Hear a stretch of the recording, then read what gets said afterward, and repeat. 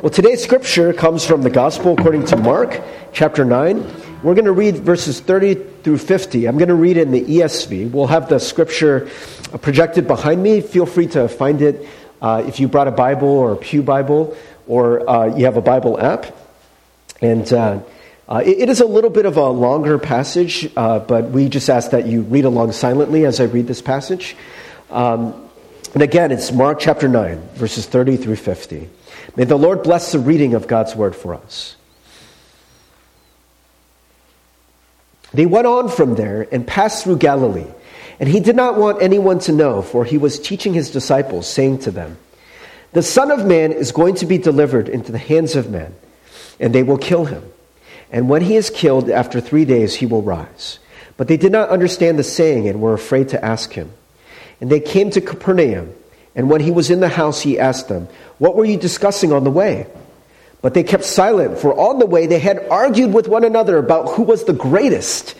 And he sat down and called the 12. And he said to them, "If anyone would be first, he must be last of all, and servant of all." And he took a child and put him in the midst of them. And taking him in his arms, he said to them, "Whoever receives one such child in my name receives me. And whoever receives me receives not me, but him who sent me." John said to him, "Teacher, we saw someone casting out demons in your name, and we tried to stop him because he was not following us." But Jesus said, "Do not stop him, for no one who does a mighty work in my name will be able soon afterward to speak evil of me. For the one who is not against us is for us. For truly I say to you, whoever gives you a cup of water to drink because you belong to Christ will by no means lose his reward. Whoever causes one of these little ones who believe in me to sin, it would be better for him if a great millstone were hung around his neck and he were thrown into the sea. And if your hand causes you to sin, cut it off. It is better for you to enter life crippled than with 2 hands to go to hell, to the unquenchable fire. And if your foot causes you to sin, cut it off. It is better for you to enter life lame than with 2 feet to be thrown into hell. And if your eye causes you to sin, tear it out. It is better for you to enter the kingdom of God with 1 eye than with 2 eyes to be thrown into hell, where the worm does not die and the fire is not quenched. For everyone will be salted with fire. Salt is good, but if the salt has lost its saltiness, how will you make it salty again?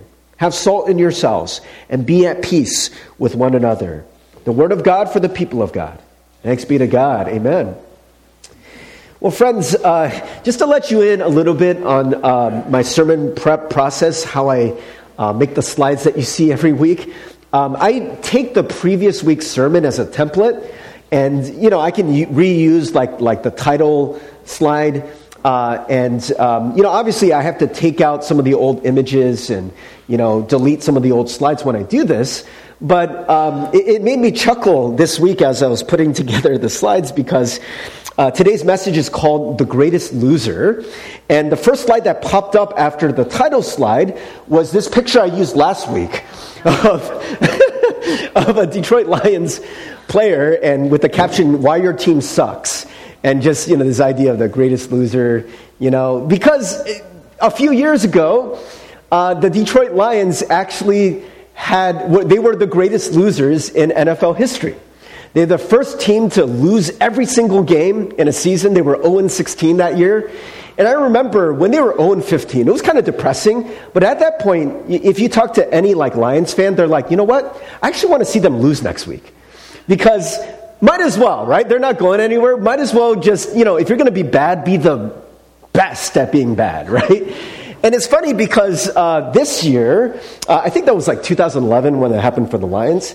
But this year, the Cleveland Browns matched that record. They were also 0-16, the second team to do it. And it was so funny because the Browns fans showed up by the thousands for a parade. Like the Philadelphia Eagles, after they won the Super Bowl, they had a parade. But they had an 0-16 parade. This is true. This is actually a picture of the parade. They had some hilarious signs. You see that sign in the middle? That's my favorite. They tried. I guess they tried. I mean, they didn't try that hard, I guess. But, it's like, hey, if we're going to be bad, might as well be the best at being bad.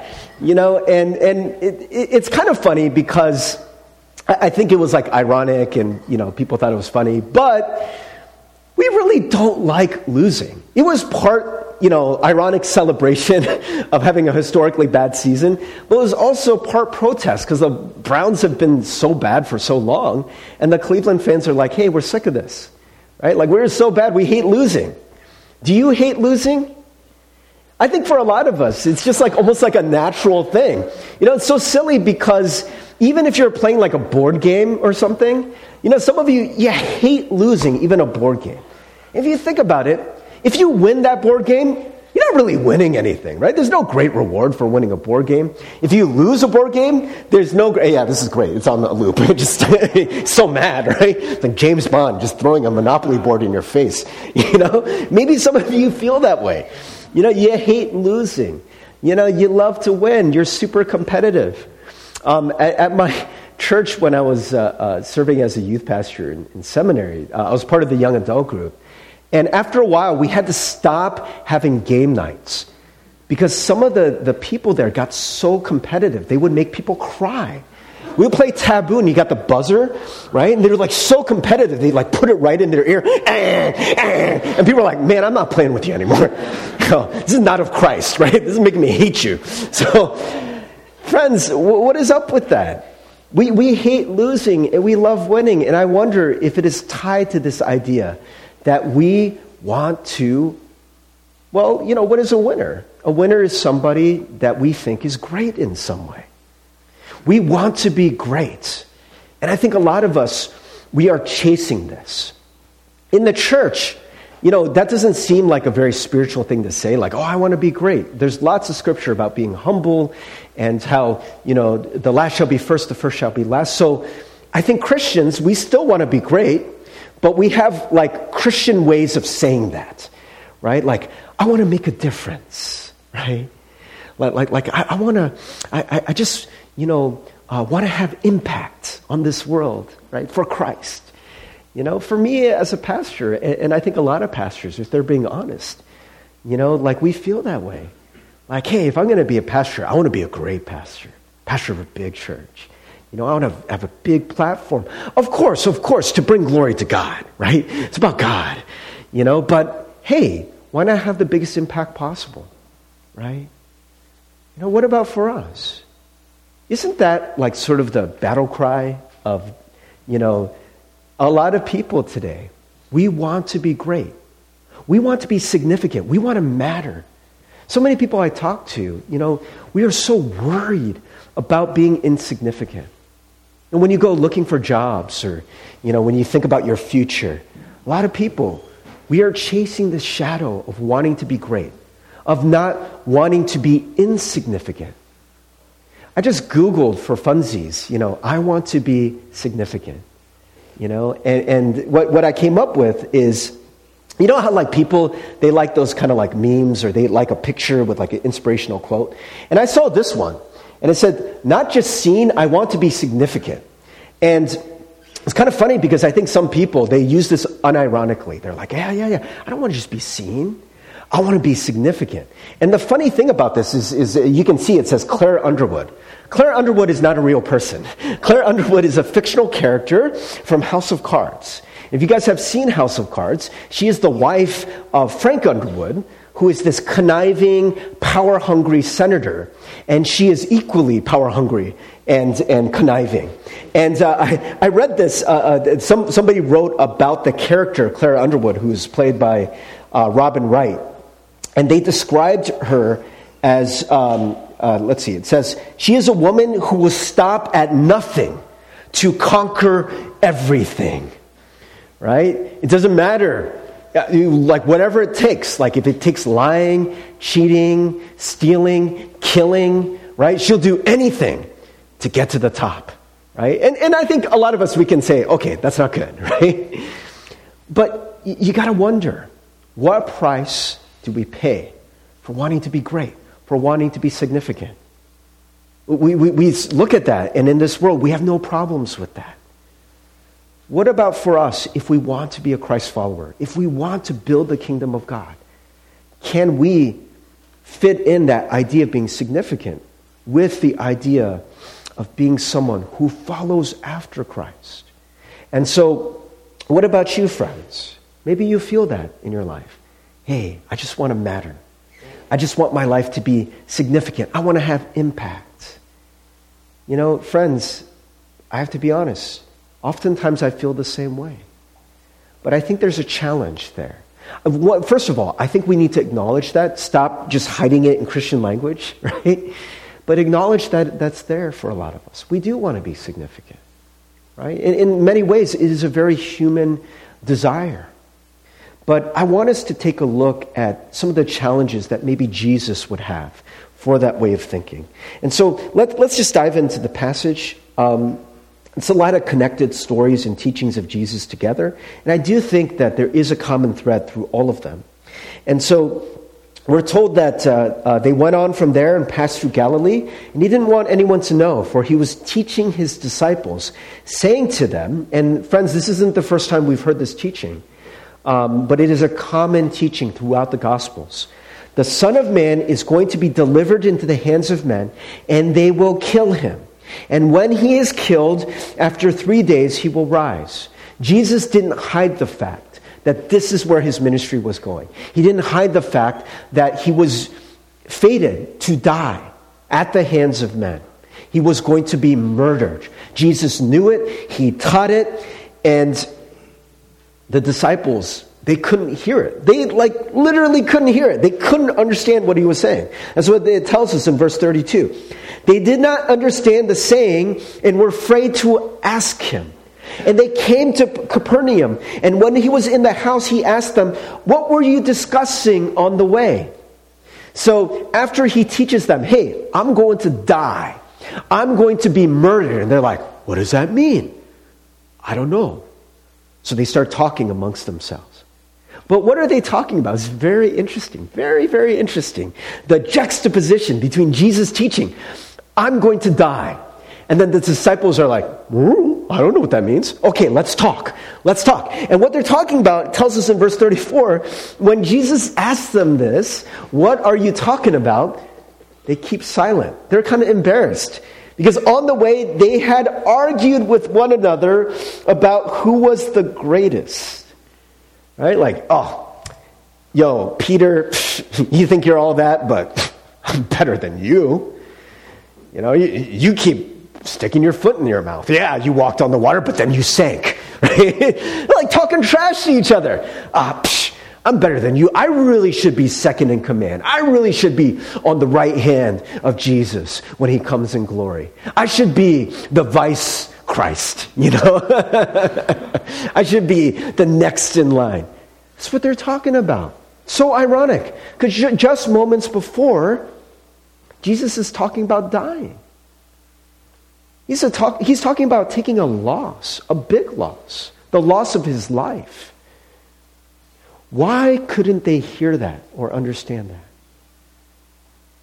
You see, and this was a few weeks ago, when Jesus was teaching this, Peter rebukes him, right? No, Jesus, no. Stop teaching that. No. And we made the point that perhaps the reason why Peter was so adamantly against it is because he understood that as a disciple of Jesus, to follow in the footsteps of his rabbi, his master, that meant that he was supposed to live a similar kind of life as Jesus. If Jesus goes to die, if Jesus goes to suffer, then what is in store for his disciple? Same thing. Peter probably recognized that Jesus was in a way saying, hey, you know what? You're going to have to take a loss too. And he didn't want to hear that. He didn't want to understand that. The disciples, they literally cannot comprehend this. And instead of talking about that, hey, what does this mean? They're afraid to ask. They're afraid what that might mean. So instead, what do? They talk about how great they are. Isn't this what we do, friends, in some ways? Maybe this is what our quest for significance is about. We're so afraid of losing that we chase greatness to mask that fear of being insignificant, of not mattering. We want so much to be great and to be recognized people because we think that that's going to insulate us from the possibility that we might actually lose. I mean, for a lot of us, we're like, hey, I want to be significant. I want to be remembered forever. It's a kind of immortality, isn't it? Hey, I want them to write textbooks about me, I want my picture or I want a statue of me somewhere. Why do we want that? Because we're so afraid of death. We're so afraid of dying and fading away and not being remembered, right? And the disciples, they're so afraid of that to take their minds off the possibility of that loss. They just talk about, hey, I'm a pretty great guy. I'm greater than you. And so Jesus, he wants to teach them otherwise. He says, if anyone would be first, he must be last of all, the servant of all. And friends, what Jesus is saying is that, hey, you know what? Some of the impulses that you have are not bad, but you're going about it the wrong way. If you truly want to be great, you actually have to be last. It's a weird kind of logic. It doesn't make sense to us. But Jesus tries to explain it. You got to serve, not be served. The way most of us think about greatness in this life is being served. Like, man, if I make it, I'm going to have servants, right? I'm going to wait on me hand and foot. If I go to a hotel, I want room service. They're going to bring the food to me. I don't have to go get my own food, make my own food. Someone else will bring it for me. I'm going to have a personal chef. I'm going to have, someone who chauffeurs me around. That is still today the definition of greatness for us. To be served. When other people serve me, that means I made it. Right? It hasn't changed. But for Jesus, he says, no, you got it wrong. If you want to be great, you have to be the one who serves. And to illustrate the point, he takes a child and he takes him in his arms. And he says, whoever receives one such child in my name receives me. And whoever receives me receives not me, but him who sent me. There's a few things going on here. We're going to find out in the next chapter, we're going to see again Jesus taking a child. And it keeps happening again and again. And you're going to see the disciples not want to receive the child. Hey, kid, get out of here. Jesus doesn't have time for you. You don't have time to mess around with kid stuff. Get out of here. Right? The adults are talking, okay? Get out of here, kid. But Jesus is like, no. You got to receive the child. Right? Why were the disciples so afraid of accepting children? And hey, we don't have time for you. Because they're obsessed with greatness. Kids don't really matter. Kids don't have money. If a kid likes you, it doesn't really benefit me. It doesn't bring me much power. But if we can get important people to follow us, that's who we want. People who can give lots of money to our cause, that's who we want. Right? They have power. They have influence. They have money. Kid has nothing. But Jesus says, you got to receive the child. You got to receive the child. You got to become like the child. That's going to be the next teaching when he talks about children. But he says, whoever receives one such child in my name receives me. And whoever receives me receives not me, but him who sent me. Jesus puts himself on a similar level as the child. If you receive the child, you receive me. If you receive me, then you receive the one who sends me. Why? Because Jesus is talking about power. That's what they're obsessed with, greatness, power. He says, hey, you can't understand my teaching because what I'm saying is I'm giving up the power, right? I'm not here to take the power. I'm not here to go and kill and conquer. Actually, I'm the one who's going to get killed. And if you can't receive that, if you can't receive me in my poverty and my powerlessness, then you cannot receive the one who sent me. You can't receive God. If you can't receive that, if you can't receive that powerlessness. And then in the very next breath, John, one of the disciples, said, "Teacher, we saw someone casting out demons in your name, and we tried to stop him because he was not following us." And friends, you can kind of see, again, it's like these sort of power things going on. right? You know, hey, you're not doing it like us. You're not on our team. You're not on our side. Stop, right? Well, why is that important? Why is that important for us? You know, even as a church, for pastors, I have to think about that too. Whose kingdom am I really building? Am I building my kingdom? If somebody comes to my church, and I'm just being real, guys, this as a pastor, I really have to do a lot of heart checking. If someone comes to my church, and for whatever reason, you know, maybe there's a church that's closer. Maybe that's a church that aligns theologically more with somebody.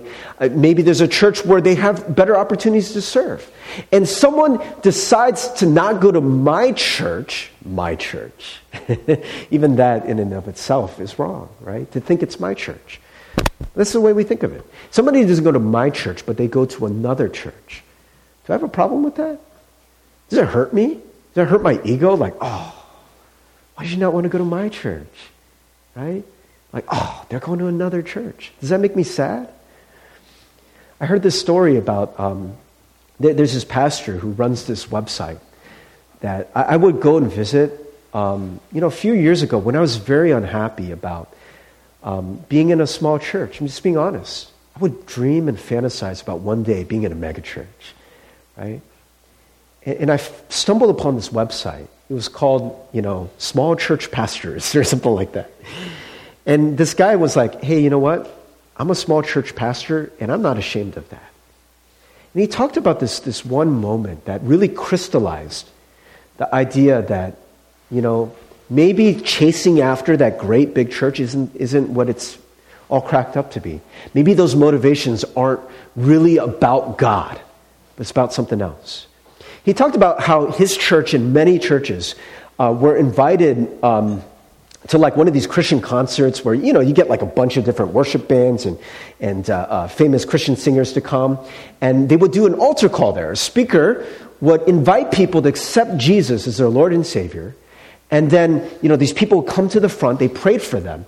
And then the volunteers gave them a little card, a contact card. And they told the people, hey, you know what? We're going to give your information to a local church because the next step for you, after you accept Christ as your Lord and Savior, is you should get involved in a church so you can continue to grow, right? And so people gladly, they put down their information, right? And so they invited all of the local pastors backstage. And they had this big pile of cards on a table. And they're like, hey, you know, we would love for you to try to engage these people, get them plugged into your church, right? And before the person could even finish talking, there were some people who came from like a really, really big church, a mega church, maybe the biggest church in that area.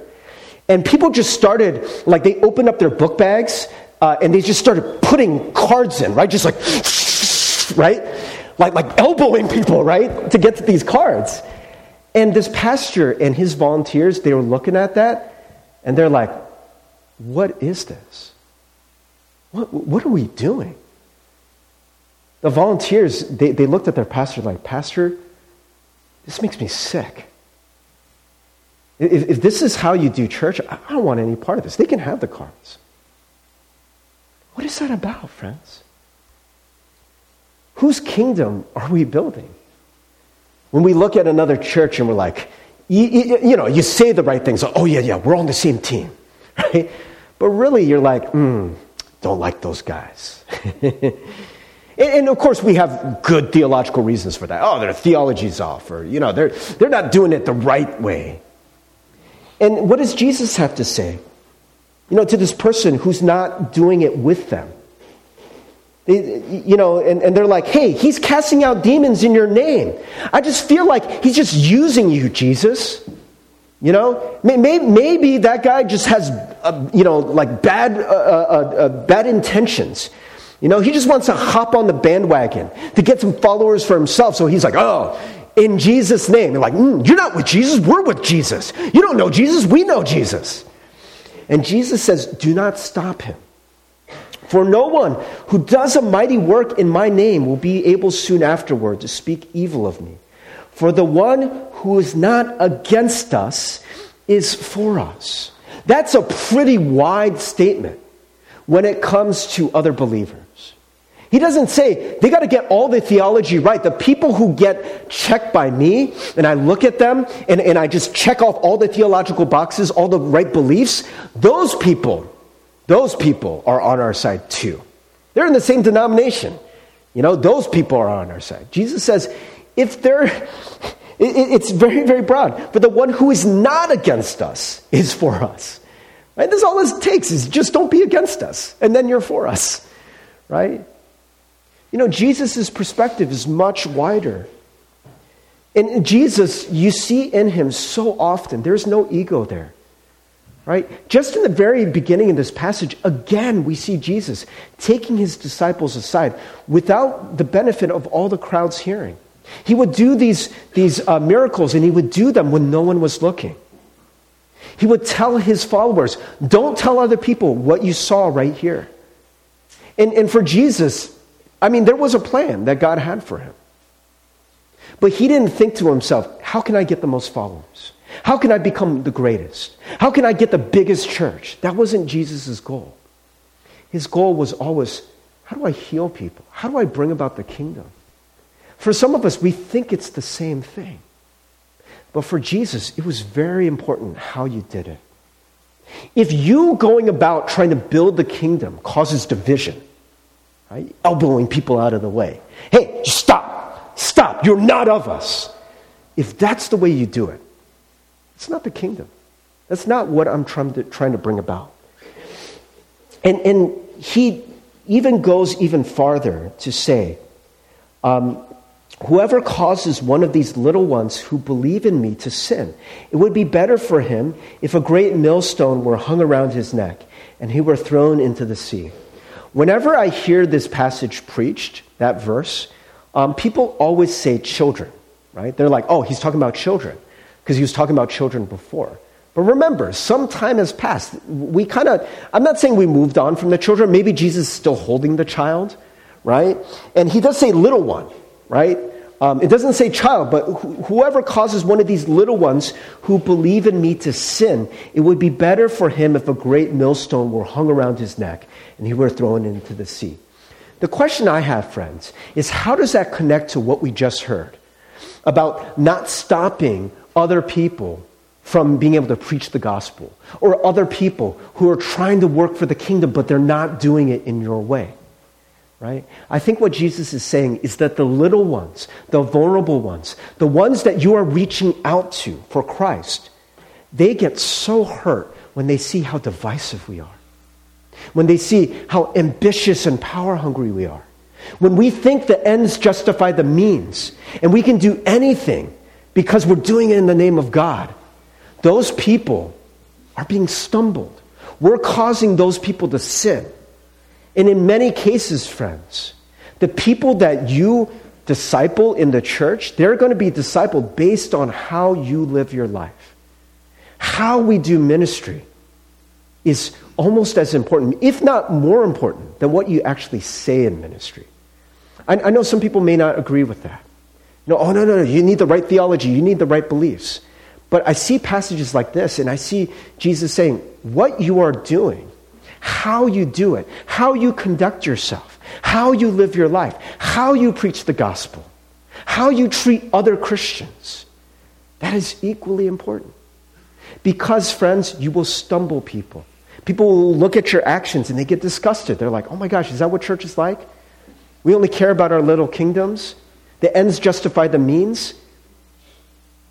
I know it's a little extreme, but that's kind of like the Claire Underwood type thing, the Frank Underwood, Ruthlessly, hey, you know what? Ends justify the means. Hey, I got to pass this legislation. I'm going to do greater good in the end. And so who cares if I screw over a few people? Who cares if some people get hurt? It doesn't matter, because what I'm trying to do is important. It has impact.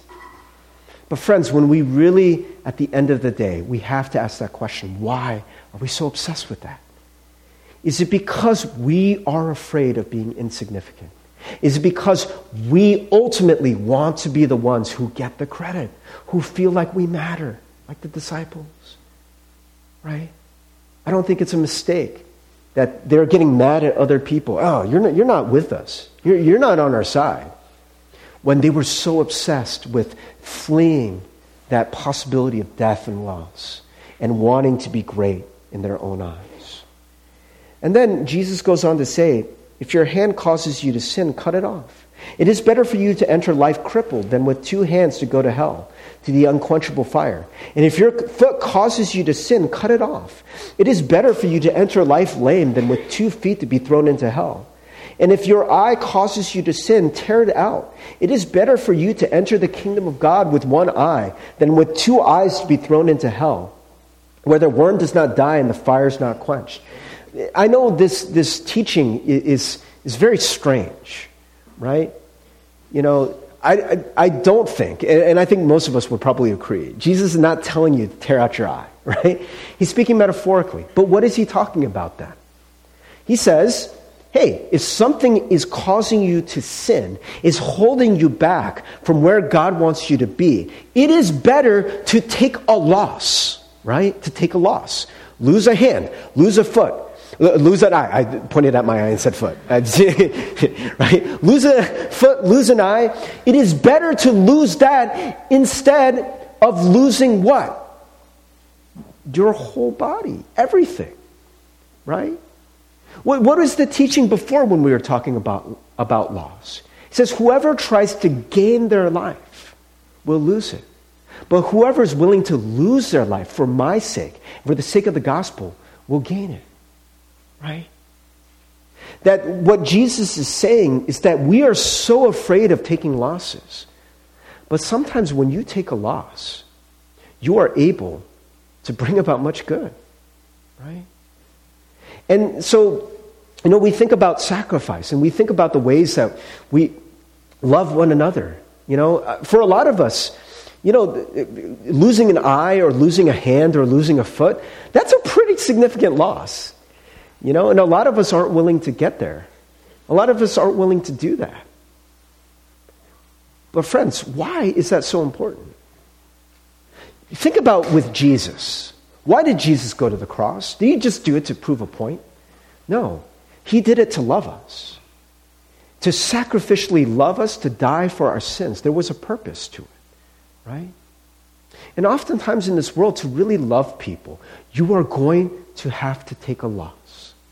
There's going to be something that you're going to have to give up in order to do that. I mean, just think about, like, in a very, very practical, simple way. So many people who are poor don't have money, right? Have you ever had a case where, this happens to me.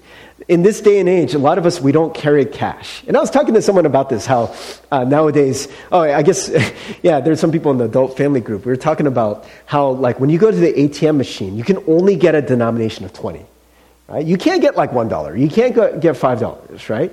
And so oftentimes when we have cash, like, you'll just have like a 20. You know, a lot of people don't even carry cash anymore. You ever, like, been walking down the street and someone asks you for money? Like a poor person asks you for money, and you know in your wallet you got a bunch of 20s. And so what do you say? I don't have any money, right? I don't have any money. What do I really mean by that? I don't have any money that I'm willing to give you, right? If I had $1 in there, maybe even $5, I might be willing to give you that, but not the $20. Why? Feels like a loss. Feels like a significant loss. Right? I mean, you know, I heard people say, like, isn't it funny? I spend $20 on myself, I don't even think about it. But if I spend $20 on a poor person that I don't know, I'm going to be thinking about that for the rest of the day. Like, they should have been more grateful. You know? What could I have done with that $20? Like, really? I gave them $20? I don't know if that was the right thing. Man, I should get more change. I should just have, like, singles. Friends, I'm not going to lie. I have money in my pocket right now, like, because we went to see a movie with the family group and they paid me back. And some people gave me singles, and I remember thinking, like, great, I have singles. Next time I see a homeless person, now I have singles, right? We're so wicked. I am such a wicked person. I am so unwilling to take that loss.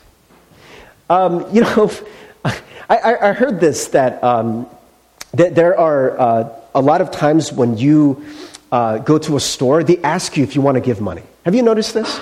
They're like, would you like to donate $1 to, combat diabetes, or, to get wheelchairs for cats or whatever it is, right?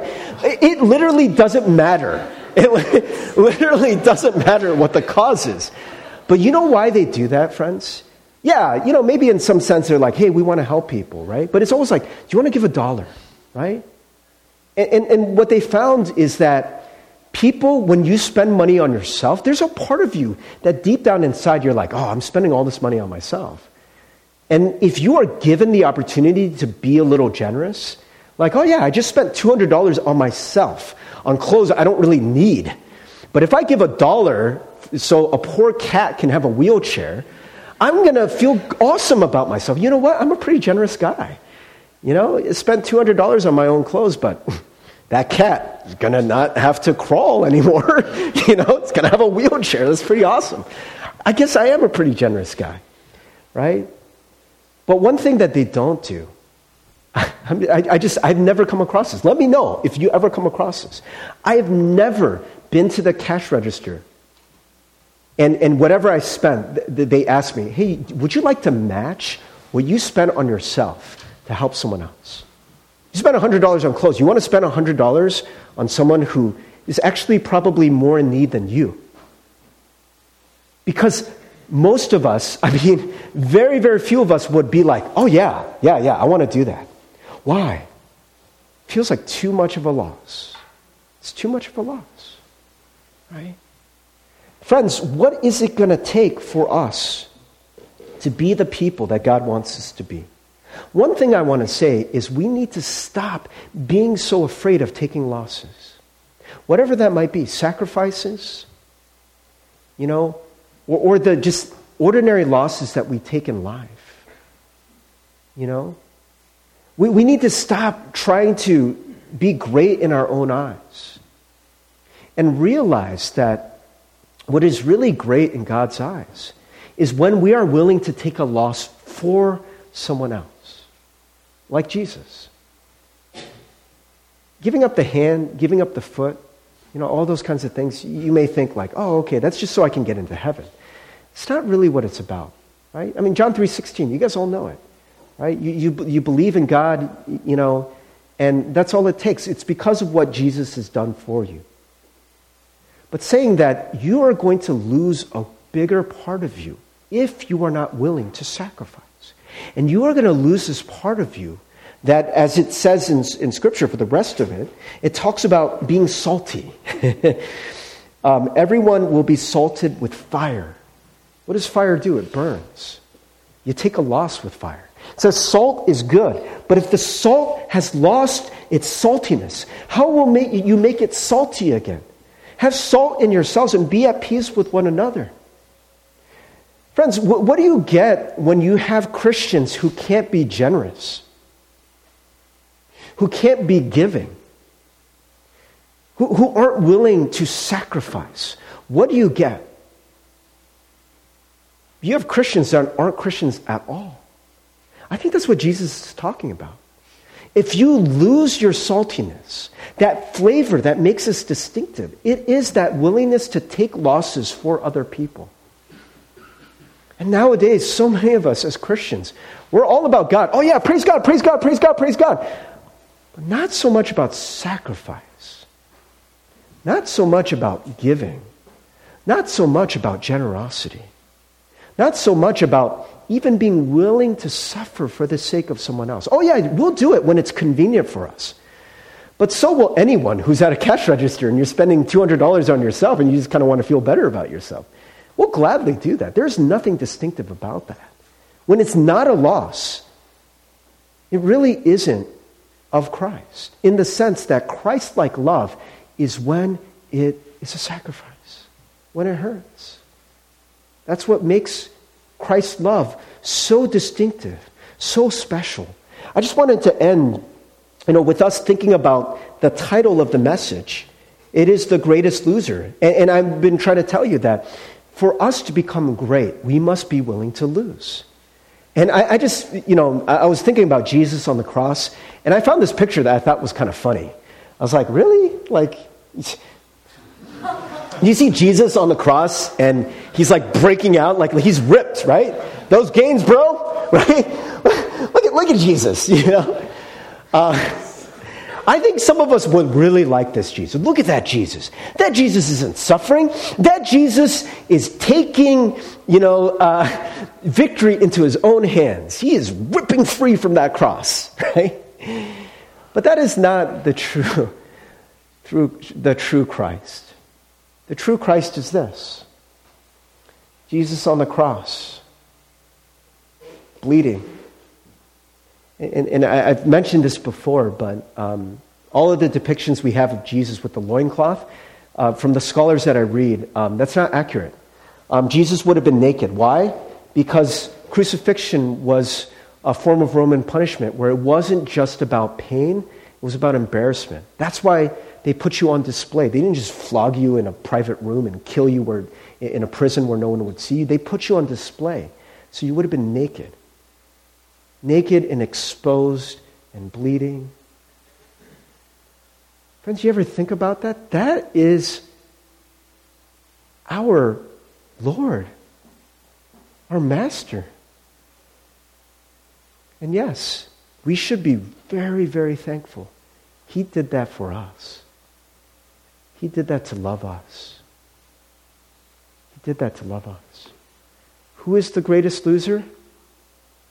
It's Jesus. He is the greatest loser. His loss is what allows us to know the very love of God.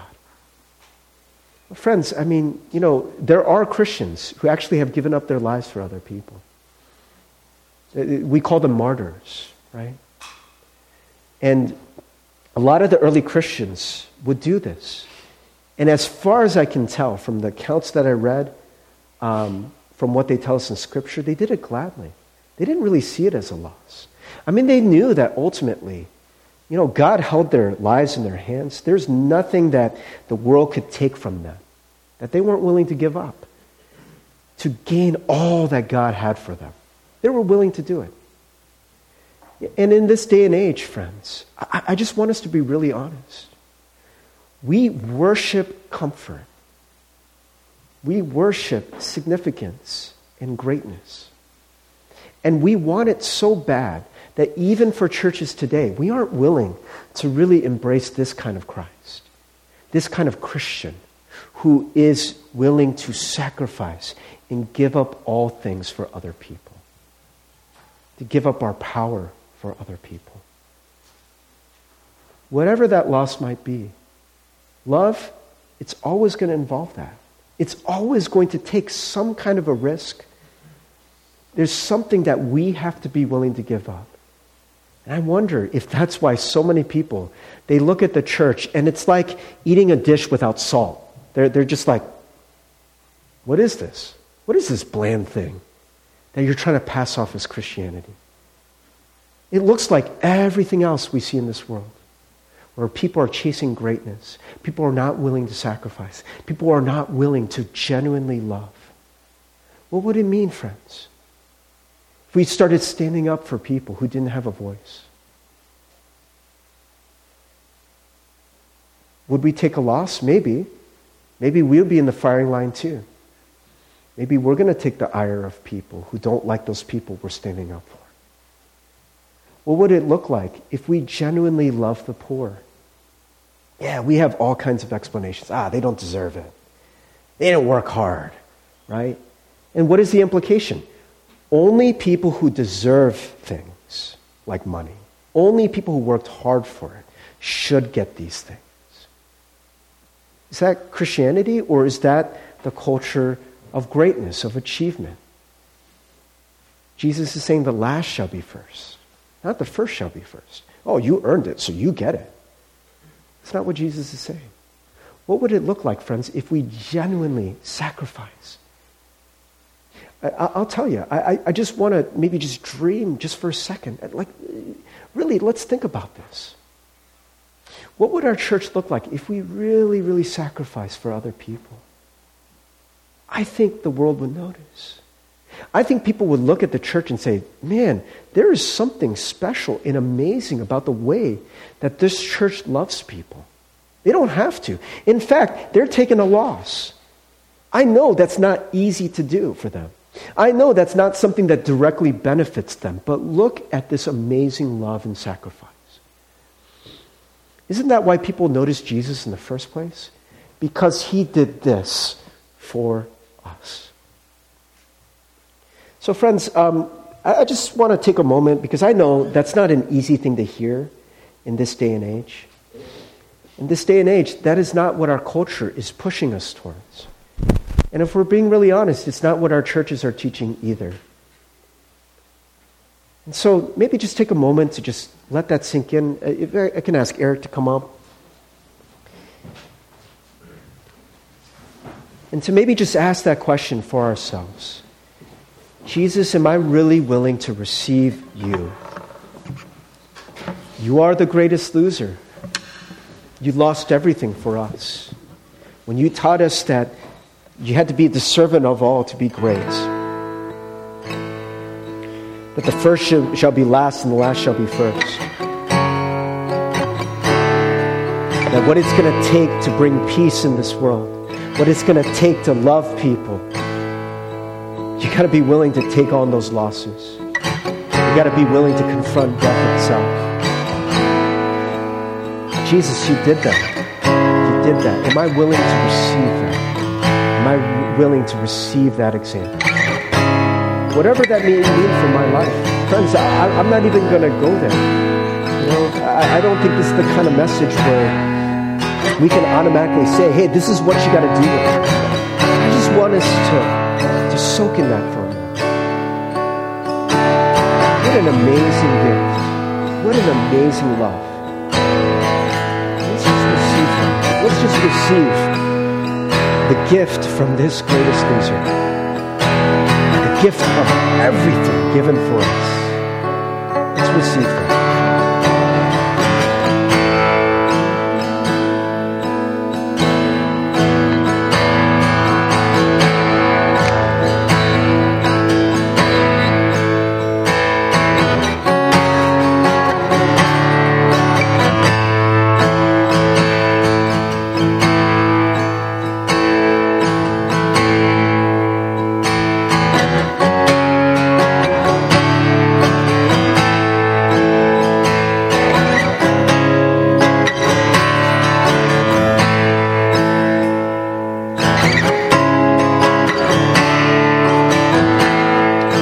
God, we thank you, Lord, that through your Son, Jesus Christ, you have taught us all about sacrificial love. You have taught us about humility. You have taught us about a love that is willing to bleed, willing to hurt, willing to take losses. We just want to receive that, God, and not to just say that we're thankful, God, but that we are willing to follow. We're willing to follow you. We don't know what that means yet, fully. We don't know what that's going to ask of us, God. But Lord, that is my heart, that I may be willing to follow you, God, wherever you lead, whatever you would ask me to do. And to know, God, that you love us, that even the losses that look like losses aren't truly losses. We gain so much more in you. Lord, learning to be a generous, loving, sacrificial church. What an awesome vision of what the church is meant to be.